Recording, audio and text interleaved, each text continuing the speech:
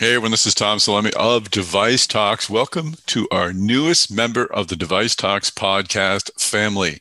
It's called Medtronic Talks. Our constant search to find new ways to bring you insights in the medtech industry led us to the fine folks at Medtronic. They've agreed to make their senior leaders available to us and to you. In each episode, we'll discuss the opportunities and challenges facing one of medtech's clear leaders, so you'll have an inside view on what makes Medtronic go. We'll ask the questions, Medtronic will provide the answers, and our great network of sponsors makes it all possible. So sit back, hop on a treadmill, take the dog for a walk, whatever you do when you listen to a great podcast, and let's listen to how Medtronic is getting the job done. Let's go.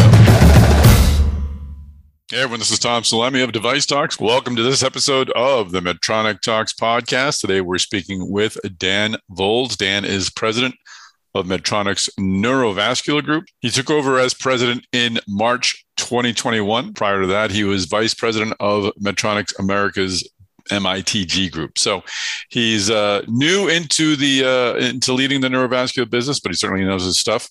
And I'm sure you'll enjoy this conversation.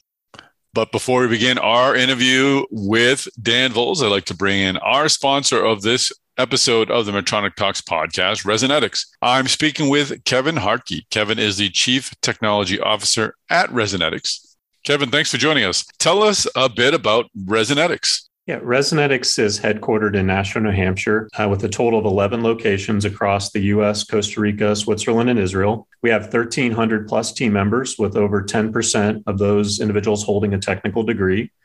We are 100% focused on the medtech market, and we provide industry-leading advanced engineering and manufacturing solutions in raw material, components, and subassemblies.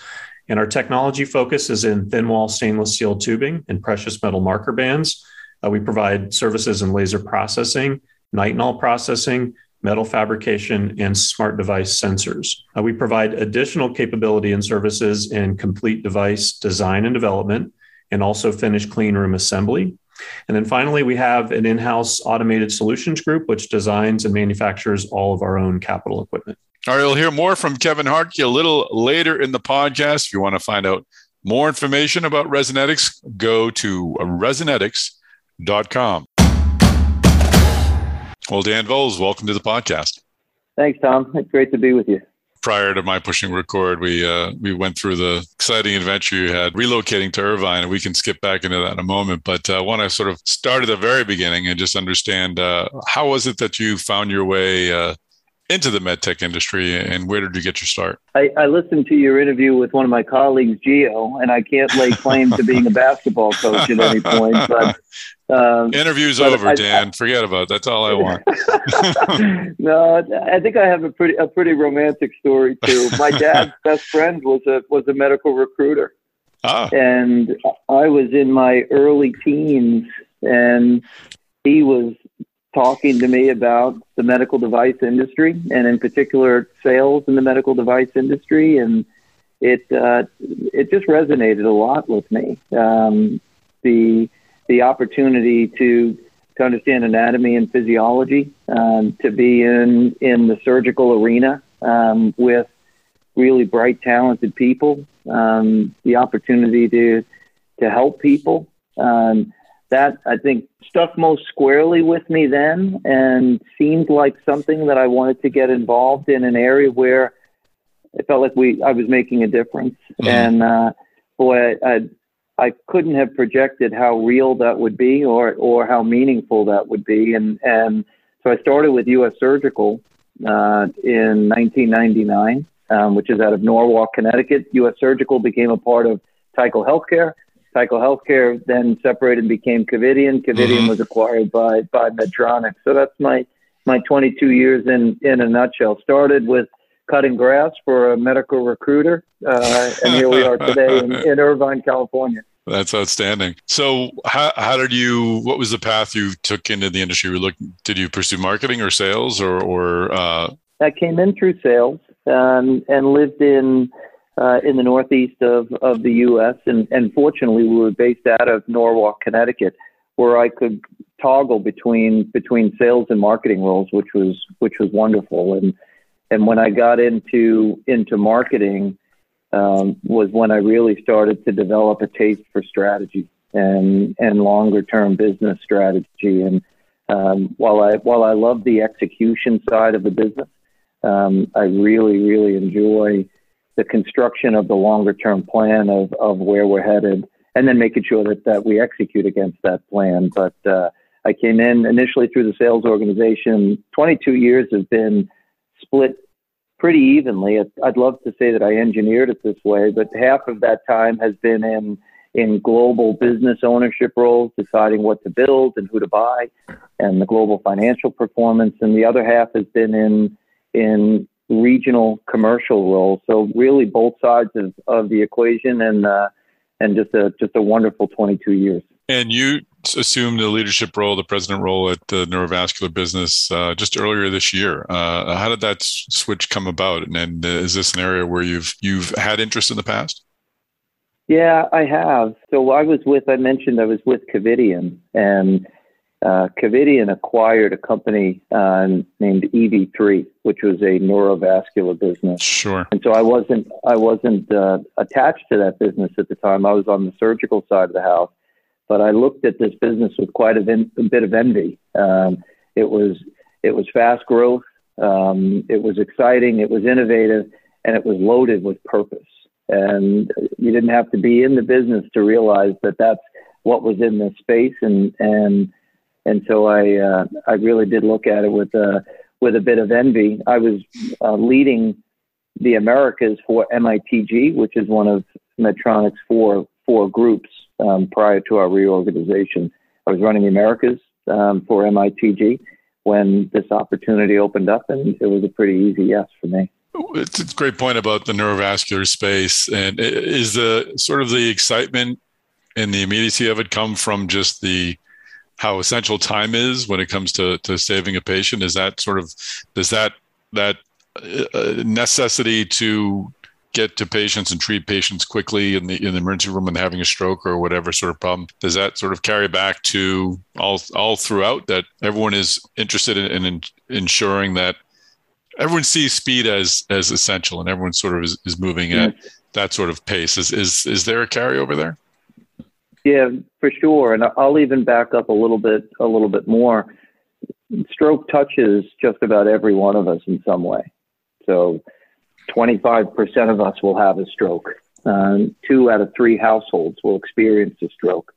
Greater than 90% of us will have a family member that experiences stroke. So you and I, unfortunately, and anybody listening to this podcast, there's a really good chance that most of us will be or have been touched by a stroke at some point. So there's massive global reach to that. So that's the starting point. And when you look at the number of strokes that occur during the course of a year, there'll be 14 million strokes that happen this year, and only 2 million of those will be treated.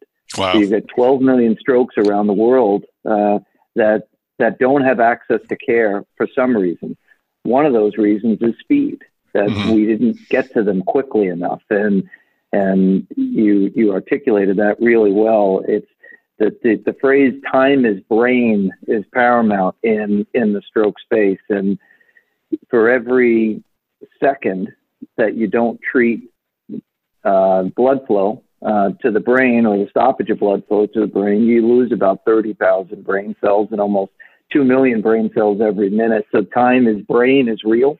And the longer you wait, the greater the negative impact of that stroke is going to be. So that's half of it, is figuring out how to speed access to care. And then the other is just basic access to care, that there are parts of the world that they don't have stroke treatment at all. So that's the two-pronged approach. We've got to innovate inside the therapy and make sure that the 2 million that get care get the best care they can possibly get. And on the other side of the equation, it's how do we speed up care to make sure that people get into the lab as quickly as possible? And how do we reach the corners of the earth where stroke care doesn't exist at all today? That's certainly a part of our mission. It certainly is a unique kind of patient group in that with the other businesses, with diabetes, for example, you have people who manage their diabetes. You have CRM. You have people who have atrial fibrillation. It becomes a patient population who know what they have, whereas stroke is so binary. You go from being not a stroke victim or person who's had a stroke to immediately becoming part of that community that doesn't really exist. How is that different in terms of engaging with, I don't even know if you engage with patients in the neurovascular space, because it's like a flip of a switch. They go from being not part of your community to part of your community in literally seconds. Yeah. And so we do have to engage, and because identification is such a critical piece of this. Yeah. And there's a broad global campaign called FAST. If your face is drooping, if your arm is numb, if your speech is slurred, it's time to call emergency services. And so the patient engagement component is on the identification piece. And there's a level of complexity there too, because 20% of strokes occur during the middle of the night. And so the patient wakes up and is experiencing some of these symptoms. And so, yes, there is a patient engagement component. It's really focused on the identification of when it happens. Is that 20% over the middle of the night? Is that just a factor of that being 20% of the 24-hour calendar? There's no, yeah, interesting. So how do you, well, what is the neurovascular market look like in terms of competition? There are a lot of players in the space, a lot of larger companies, and a lot of smaller companies too, who are creating retrieval devices and other tech. Absolutely. How does Medtronic operate in this sort of environment? I would take a quick break to speak with Kevin Hartke of Resonetics. Kevin, how does Resonetics help companies in the R&D space, and what are you doing to help development engineers? Yes, Tom. So we offer development engineers access to our Lightspeed Lab. And the Lightspeed Lab provides quick turn prototyping services, employing over 100 engineers and technicians with dedicated processing and support equipment across 9 locations. The primary focus of this team is to shorten the design cycle. And we do this through engineer-to-engineer communication, quick turn quoting, and prototype delivery. And if your device development is successful and requires volume manufacturing, we provide a direct path to production through our phase gate transfer process. And finally, I know Resonetics has invested heavily in developing new technologies, but what are some of the unique capabilities that you're working on that will benefit the medical device industry? Yeah, Tom, I'd like to highlight a few of our latest technology developments that support the neurovascular market. Now, the first is microablate 3D laser machining. This technology employs state-of-the-art ultrafast lasers and enables the fabrication of 3D components that are on the scale of a grain of rice. So we can make these really small components in a wide range of material options that are including nitinol, precious metals, stainless steels, and most polymers. Now, the second technology I'd like to highlight is nitinol processing. Now, this technology has been around medtech for quite a while, but we have developed a set of next generation tools through our automated solution group that really push this forward and give us the customer a next generation or next level of capability. The first tool in that tool set is the ultrafast laser cutting system that provides near net shaped parts with no thermal damage and minimizes downstream processing. So we support heat setting with automated liquid salt baths, and they provide superior heat set parameters and really tight control on material AF transition temperatures. And finally, we have automated electropolishing, which enables optimized throughput and really good process control. Now, in addition to the 3D microablate and nitinol processing, we have other technologies and capabilities that support the neurovascular market. And these include laser cut tubing, which support customized catheter delivery systems, centerless grinding, which support guide wire and delivery system components, and laser welding, which provide precise assembly and joining of implants and delivery systems. All right. Well, thanks, Kevin Hartke, for joining us on this episode of the Medtronic Talks podcast. And thanks, of course, to Resonetics for sponsoring. You can find out more information at resonetics.com. Now, back to our conversation with Dan Volz. How does Medtronic operate in this sort of environment? Yeah. And it's a high growth, low penetration space. So not surprisingly, there's a lot of businesses that want to get into that space. Mm-hmm. It's a rare bird in that regard, in that it's growing at a very healthy rate, with a number of classes of trade inside of the business that are all growing at very healthy rates. And that penetration is the therapy is only about 10% penetrated. So there's a lot of opportunity and a lot of obligation, quite honestly, in the space. So not surprisingly, there's a number of players, and a good amount of that has emerged just over the last few years. So Medtronic played a pretty significant role in the stroke space through clinical study, and 5 landmark studies that published in 2015 that showed that you could go in and get the clot. That if you had an acute ischemic stroke and had a clot that got thrown up to the brain and it stopped blood flow, that you could go in and get it. And that was a major event in the stroke space. And you know, I'm proud of the fact that Medtronic had a lot to do with that. And so we still enjoy that distinction in this market. We've got the number one stent retriever, that device that goes up and gets the clot. We've got the number one flow diversion portfolio. That's the sleeve that you put at the base of an aneurysm to prevent that aneurysm from bursting. We've got the number one liquid embolic, which is an injectable in the event that you're looking to occlude some of the vascular inside the brain.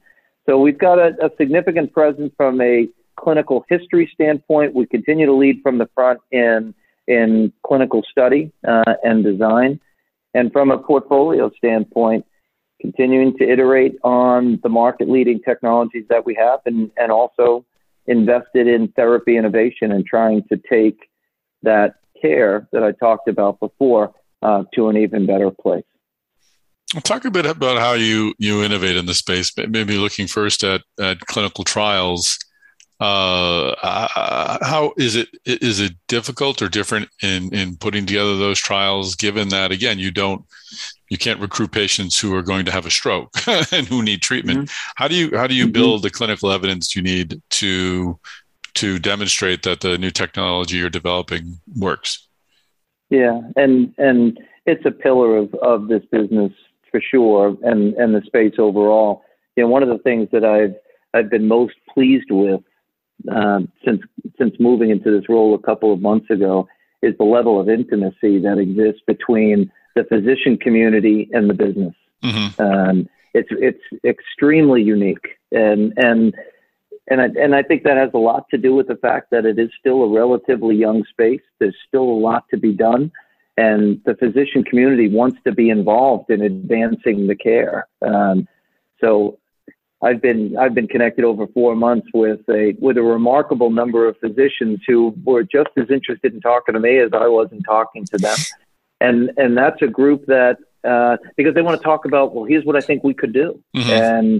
And every one of those conversations produces the 2 or 3 most important things that I should do to move this space forward. And that's a gift. And I love that and enjoy all of those conversations. But the clinical studies we build with the physician community and make sure that it has endpoints that are going to be meaningful and enrollment that will be meaningful. And so we have a terrific medical affairs group as a part of Medtronic who work very closely with the physician community in study design.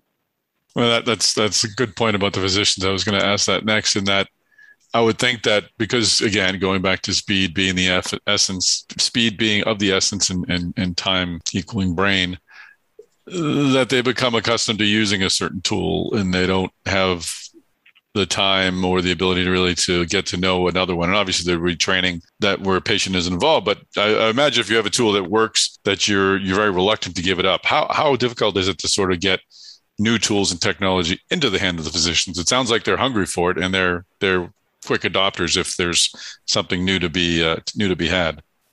They are, and they're innovators. Yeah, right? This space is built, stands on the shoulders of innovators from a clinical perspective, and so there is a tremendous appetite to try new technology and to lean in on the front end of new technology development.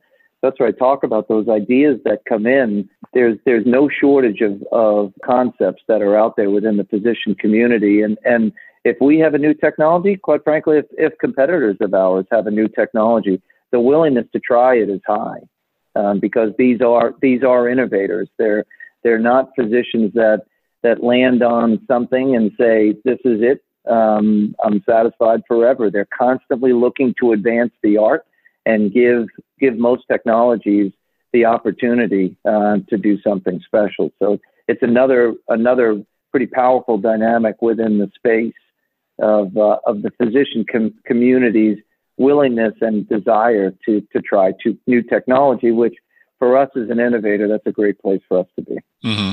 And where does the innovation come from in terms of what are you focusing on advancing as part of the devices? Is it and I imagine the answer is going to be all of the above, but is there a lot of progress to be made in how the retrieval elements are designed to remove a clot? Is it more in the area where the physicians are engaging the device outside the body and controlling the retrieval device? Or is it even something that I'm not seeing? And I think we'll hit upon some of it when we talk about artificial intelligence, but focusing more on the hardware, where are we seeing those advances? Is it materials? Is it design of products? Is it a little bit of both? Yeah. It is a little bit of both. So we just recently launched our pipeline device, which is the sleeve that goes at the base of the aneurysm, that has a surface modification on it to reduce material thrombogenicity, so the ability of a clot to form. That was a surface modification on the device itself, and a wonderful new technology. We're also, that's on the end effector side, we also innovate on the delivery aspect of it. The physician most often is going up through the groin, finding their way through the vascular highway up to the brain. Massively challenging for a physician and amazing to watch. The hands of a neurointerventionalist navigating that highway up to the point of a clot. And so we innovate on the delivery aspect of it. We just launched the first radial access device. So instead of going through the groin, going through the wrist, because in some instances you have a cleaner shot there. It's also better for the patient. Recoverability is better from the wrist versus the groin. So we are advancing in the delivery aspect as well. And that's just in the therapy side of things. There's innovation takes a number of different forms, from the technology that I just described to clinical innovation, regulatory innovation, business model innovation. There's so much to be done when you think about that patient care continuum from diagnosis to rehabilitation. The therapy is just in the middle of that. Mm-hmm. There's a patient journey that starts with from identifying the problem all the way to how do you help recover from it. That is all part of the stroke space that we need to think about and is ripe for innovation at a number of those stops along the way. And just before the therapy, and I referenced this already, you partnered with Viz.ai, I think 2 years ago, to introduce an artificial intelligence component, which a lot of medical device sectors are doing and touting the strength of, and there certainly are applications there. But in watching the video that you had on Viz.ai and sort of what it brings to the treatment equation, it's really fascinating. It really does seem to sort of, again, deliver care faster. Talk a bit about the partnership, if you would, with Viz.ai, and how does it help get treatment to stroke patients more quickly? Yeah, and this is all part of the time is brain discussion we were having before. Yeah. From the time that patient arrives at a local hospital, gets the CT scan, images are produced, images have to get read and interpreted. Communication then has to carry from that point forward, and very often that patient is at a center that can't perform the mechanical thrombectomy, so they then have to be transferred to another location. All of that eating up time. The Viz.ai technology, and wonderful technology company, is a software package that sits on the CT scan using artificial intelligence. It identifies when a clot exists, and it communicates to caregivers to let them know that it's coming, and just speeds up that communication. It also has a technology called Viz Hub that allows that team of caregivers to communicate with one another. So when the patient arrives, they're ready for it. So it really is a wonderful technology and a really good partnership for us. And they have a number of different modules that they're working on, including one for aneurysm identification. So there's a number of areas where we can partner together, but clearly artificial intelligence in this space will play a significant role. And you mentioned earlier on, and I want to make sure I'm not missing anything. So I focused primarily on sort of clot retrieval systems, but are there other parts of neurovascular that I'm missing of your business that are treating people at a different point along the timeline? Yeah, there are. So there's two ways you can get a stroke. One is acute ischemic stroke, which means you threw a clot, and that's what we were just talking about. And the other is from an aneurysm bursting. So you get a weakening in a vessel wall, and it creates a balloon of sorts that fills with blood. And over time, as blood continues to push into that sac, it runs the risk of rupturing. So for us, we want to prevent that. We want to prevent that aneurysm from rupturing. And so we'll go in and fill that aneurysm with material to stabilize it. We'll also put that sleeve that I talked about before. It's called flow diversion technology. And that just makes sure that blood rushes past the aneurysm and doesn't press up into that aneurysm. That's our pipeline technology. So really two sides of the house: the acute ischemic stroke, which occurs when you throw a clot, and the other is the hemorrhagic stroke, which occurs when you have a burst aneurysm.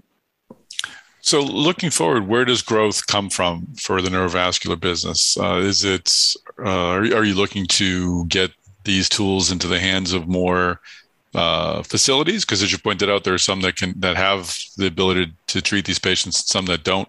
Is your goal to make sure there are more who can treat these patients? Where does the growth come from?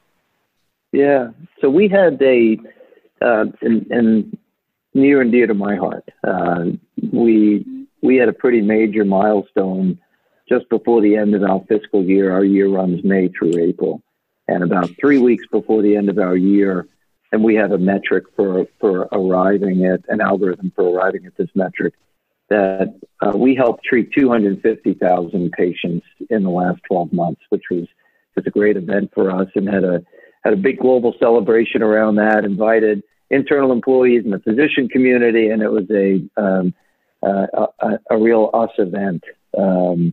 But to your question, now we've got to figure out how we can double that impact over the next few years, and there's a good amount of that will happen inside of the therapy, and that we have good line of sight to of how we're going to continue to advance when the patient gets into the lab, and how do we make sure they get the best result possible.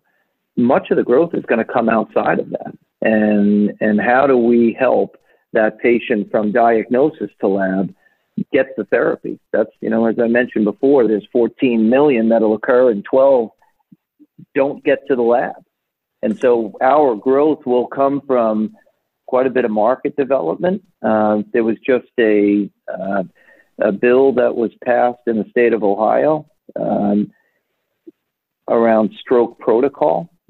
Fascinating that at this point, if you have protocol around trauma, but you don't have protocol around stroke, and so you're starting to see states lean into how do we make sure that we have protocol around the number one, number two cause of disability in the country.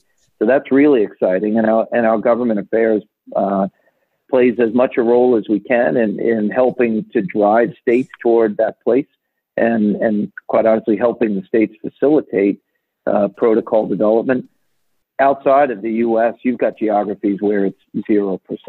And so we've got a program called Immediate, which is establishing stroke care at a very basic level. Within institutions. We did a pilot in Romania a couple of years ago. We've got 4 or 5 countries that we're leaning into right now, working with ministries of health to establish very basic stroke protocol. But to your question, much of our growth is going to come from, we'll get our bit of share gain for sure. And when you're a technology leader like we are, that's certainly our intent, is to make sure we get a bit of share, but we're leaning pretty heavily into market development and in many respects, raising the tide for a lot of boats other than us, but that's our obligation. And final question, I've asked this about everyone, just Medtronic obviously has gone through a significant reorganization. I think most everyone else I've talked to has sort of had a before and after perspective, having led at least the core of a similar business. You're coming into this neurovascular business new as its president. How do you approach taking an entity that's just been sort of reshaped and sort of understanding where it is, understanding where it needs to go, and kind of leading it forward? What's your process as the president of Neurovascular? Yeah, so the organizational change, I think, has been really good for all of us. We were within a group structure before, which had some benefits as well. And this is just a little different in that you've got 20 operating units that are running standalone businesses, and as opposed to being a part of a group structure. Now we do have our portfolio leads, like Brett Wall, who is my boss, and he's making resource allocation decisions across the Medtronic enterprise. So I love within the operating unit model that we have right now that I have front to back responsibility for the entire business. I get to plow back as much as I like into R&D, and that percentage is the highest that it's ever been. So I'm really happy about that. But it also requires that I look across our businesses and with my colleagues, the presidents from the other operating units, look for synergies between us as well. And that isn't necessarily a function of our structure as much as it is a function of leadership coming together and saying, hey, I think we could put our resources together in this way. So I like doing that too. And certainly as the largest med tech company in the world, and with a collection of assets across our operating units that's really unique, it's in our best interest to see where we can try and bring those technologies together. So that's a lot of fun too. I love running my business, but I also really enjoy working with my colleagues to see where we might be better off together. Excellent. And I know I said final question, but I did have one thing I wanted to ask about. I was looking at your LinkedIn profile, and I do this all the time. You're an entrepreneur in residence at the Yale Office of Cooperative Research. I'm not sure. It says you started in February, and you still are. You've moved across country. Maybe that's harder to do now, but how did that come to be? And is that an interest of yours, sort of leading smaller efforts or helping to develop innovative efforts? Yeah, it really is. And I get a lot of joy out of working on things that either aren't there yet or could be better than they are. Mm-hmm. And so I was hooked up with some folks at Yale who run that Office of Cooperative Research, and they have a stable of healthcare executives that in most respects are phone a friends. So when their physician community or their student community has startup concepts, they look for industry executives to have a conversation with, and I love it. It really scratches an itch for me. It's a lot of fun to talk about the things that people are thinking about. The ideas out there are just mind-boggling, particularly coming out of an institution like Yale, and so that's what it is.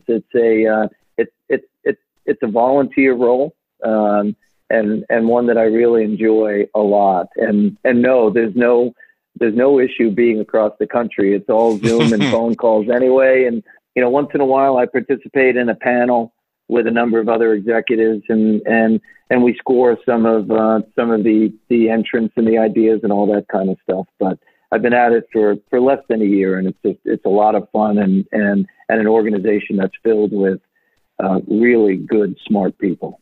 That's great. Well, I suspect you'll be getting a lot of phone calls going forward as president of Neurovascular. A lot to talk about. So Thanks. I really enjoyed the conversation. Thanks for joining us on the podcast. This was my pleasure, Tom. Thanks.